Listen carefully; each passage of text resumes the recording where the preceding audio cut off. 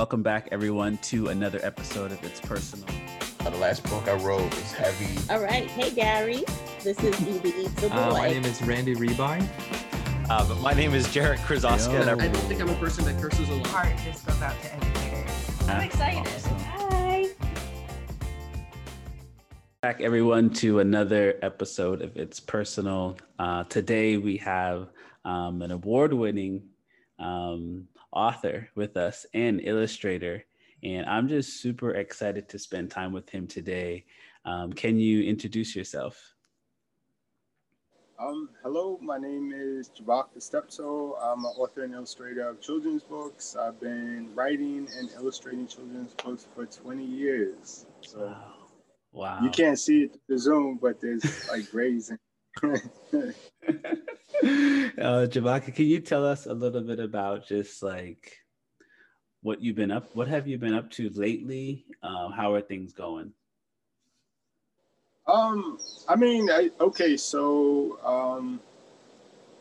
Being an author, illustrator, a lot of times you're just coming up with your own projects. I'm not necessarily waiting for people to write projects for me to do. And so even though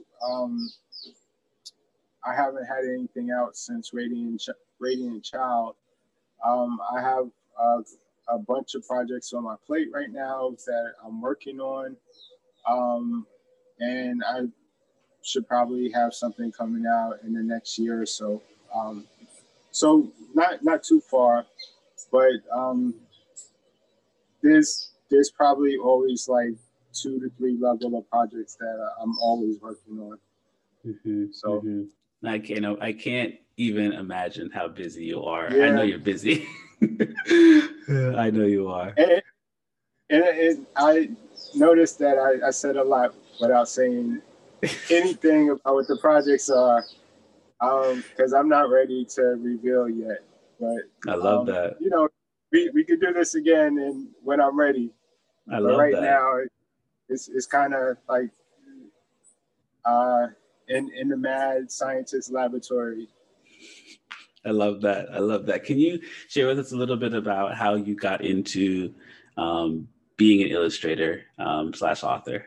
How did that happen for you? Oh, nepotism. And I say it because some of you might know this already, but my father was John Steptoe, or was John Steptoe, and he wrote and illustrated children's books. And I grew up watching him write and illustrate, and I grew up understanding how important books are in the development of a child, in terms of imagination, imagining possibilities for yourself and your role in this world and in society. And so I guess you could say that, like I had or was being trained upon this path, ever since I was young enough to be, or old enough to be aware. And so my actual introduction into actually being an author illustrator was with In Daddy's Arms I Am Tall, which is a book of poetry about fathers, and it was published by Lee and Low Books.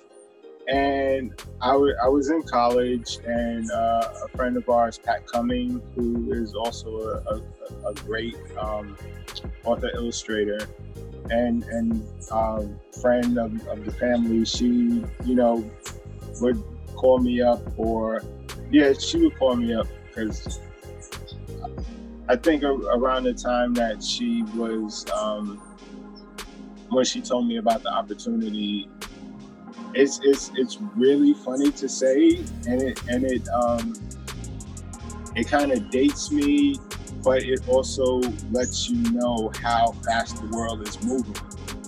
Email was not a big thing back then, right? if you had emails, you had AOL, and in order to start your computer and get on the internet, it was like this noise. It was just, it's not what it is now, right? Because I think like you don't even ever leave the internet unless, you know, like you lose your phone or something like that, because and even if you do, like there's a cloud that's keeping all your data and information running. So you basically never leave. So she told me about Lee and Low. Lee and Low Books was just starting, and they were looking for talent. They already had a couple of books under their belt, but you know, maybe this was like their second or third season. And so I showed them my artwork. I showed them the sketches. I know one of the things that art directors are always looking for is pictures of children. You know, when you illustrate children's books, you have to learn how to draw children. You can't make them look like short adults. And so I specifically created a series of drawings of children with men, but just children in lots of different situations, thinking about ways of telling stories, maybe with, you know, one or two illustrations.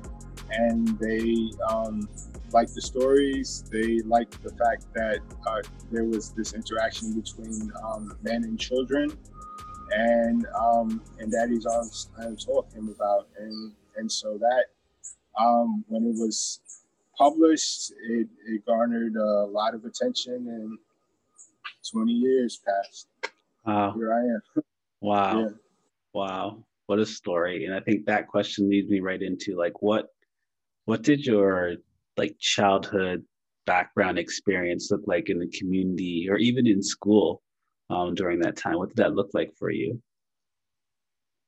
Are you talking about elementary school, college, high school? Whatever. I think whatever kind of comes to mind right away. You could touch on either one of them. You can touch on all of them. I'm just looking for what was there any type of influence from schooling that also encouraged you to write or to draw? I know that teachers have such an impact on kids in different ways. Yeah, so I'm wondering if there's anything like that has happened.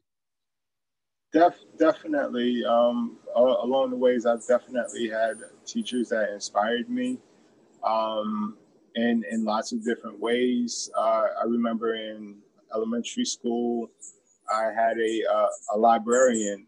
His name was Mark Gordon. He was the school librarian. And love librarians. Yeah, this is when most schools had a library. And what he would do is he would set up clubs in the library. So, you know, like when video cameras came about, he set up a video club. He would set up a reading club. He would create situations where we can explore the world and, you know, just have a great time in the library, you know, play games or whatever. So he was definitely a really cool person. He was he always used art. What is it? I forgot. But he would do like weird things. Like he had a pocket knife and he would eat apples and cut cheese in the library. And cheese is actual cheese, not else. But he was just like all around fun personality and really encouraging. in high school, we had Mr. Pachter, and Mr. Pachter was really cool. He was a fashion illustration teacher, and he actually had experience in the fashion industry. And actually, a lot of the teachers at Art and Design had experience in the field that they were teaching. And so he would give us really cool assignments. Sometimes he would have us model. So, like he had a small desk in the front of the room, and he would have someone, stand on the desk, and, we would sit in the classroom and we would sketch them. And he just gave us really cool projects. He had this great personality, and he had a real passion and love for what he was doing. He didn't need to be there. He wanted to be there, and you could tell that he wanted to be there. And I think that's one of the things that the best teachers give us. They let us know that they want to be here. They let us know that it's not just a check, and that compassion. And I feel like the compassion is what creates a situation where students want to excel. So, and then in college, I had another teacher. Her name was Margaret Morton, and I think she taught me a really great thing about artwork, and about hard work. Because when I was in high school and I took an advertising class, they would say, you come up with an idea, you do 4 thumbnails, you pick one, and then, you present. And what my teacher, Margaret Morton, did is she said, don't do 4, do way more than 4. And try to get as crazy and experimental as possible. And the thing is that you can always pull back if your ideas get too weird and crazy, but you can never, if you only just touch the surface of your imagination, you can never go any further than that, and she gave us this assignment, and this is an assignment that a lot of teachers give, where you might have to draw one object 200 times. And yeah, I could hear the gasps, 200 times, yes. And the thing is that when you draw something 3 or 4 times, you're not really using your creativity. When you do something 10, 15, 20 times, maybe you're starting to be creative. But when you're on drawing 50, 75, 100, you're pushing yourself. You're pushing yourself beyond things that come easy. And sometimes something that comes easy is really good. And it's not like you have to, it's not like it has to be hard in order for it to be good. But you have to get into the frame of mind of how do I want to say it? You have to train your mind to get to that really creative place quicker, so that you don't need to do 200 sketches in order to think of something that's out of the box. And so that's just an exercise for doing that. And a lot of the times what happens is that we come up with ideas, but we think they're too crazy. We think that they're too simple. We think something negative saying that this idea is not really worth it. But when you have to get 200 drawings done and you only have 99, you're like, you know what, I'm gonna throw this really experimental idea in play.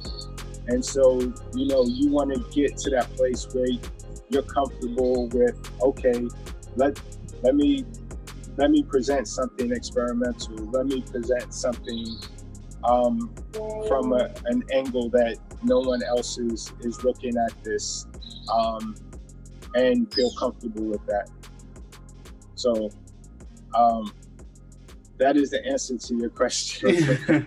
I love that. And I think it's such a great lesson in revising for kids, because when I think about my students and I think about the work that they do and how, and I know I get it developmentally, they want to be finished, they want to be done, right? But listening to an author, exactly, listening to an author, illustrator talk about how the process could be drawing something 100 times to get to a certain step is super important. It's really, really important for kids to hear, because how do you know what you're capable of if you're not pushing yourself to try new things, to make things a little bit different?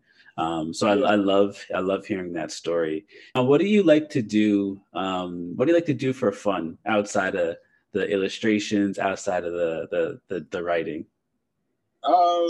For fun, right now I'm in Costa Rica, and I get to go to the beach every day and swim.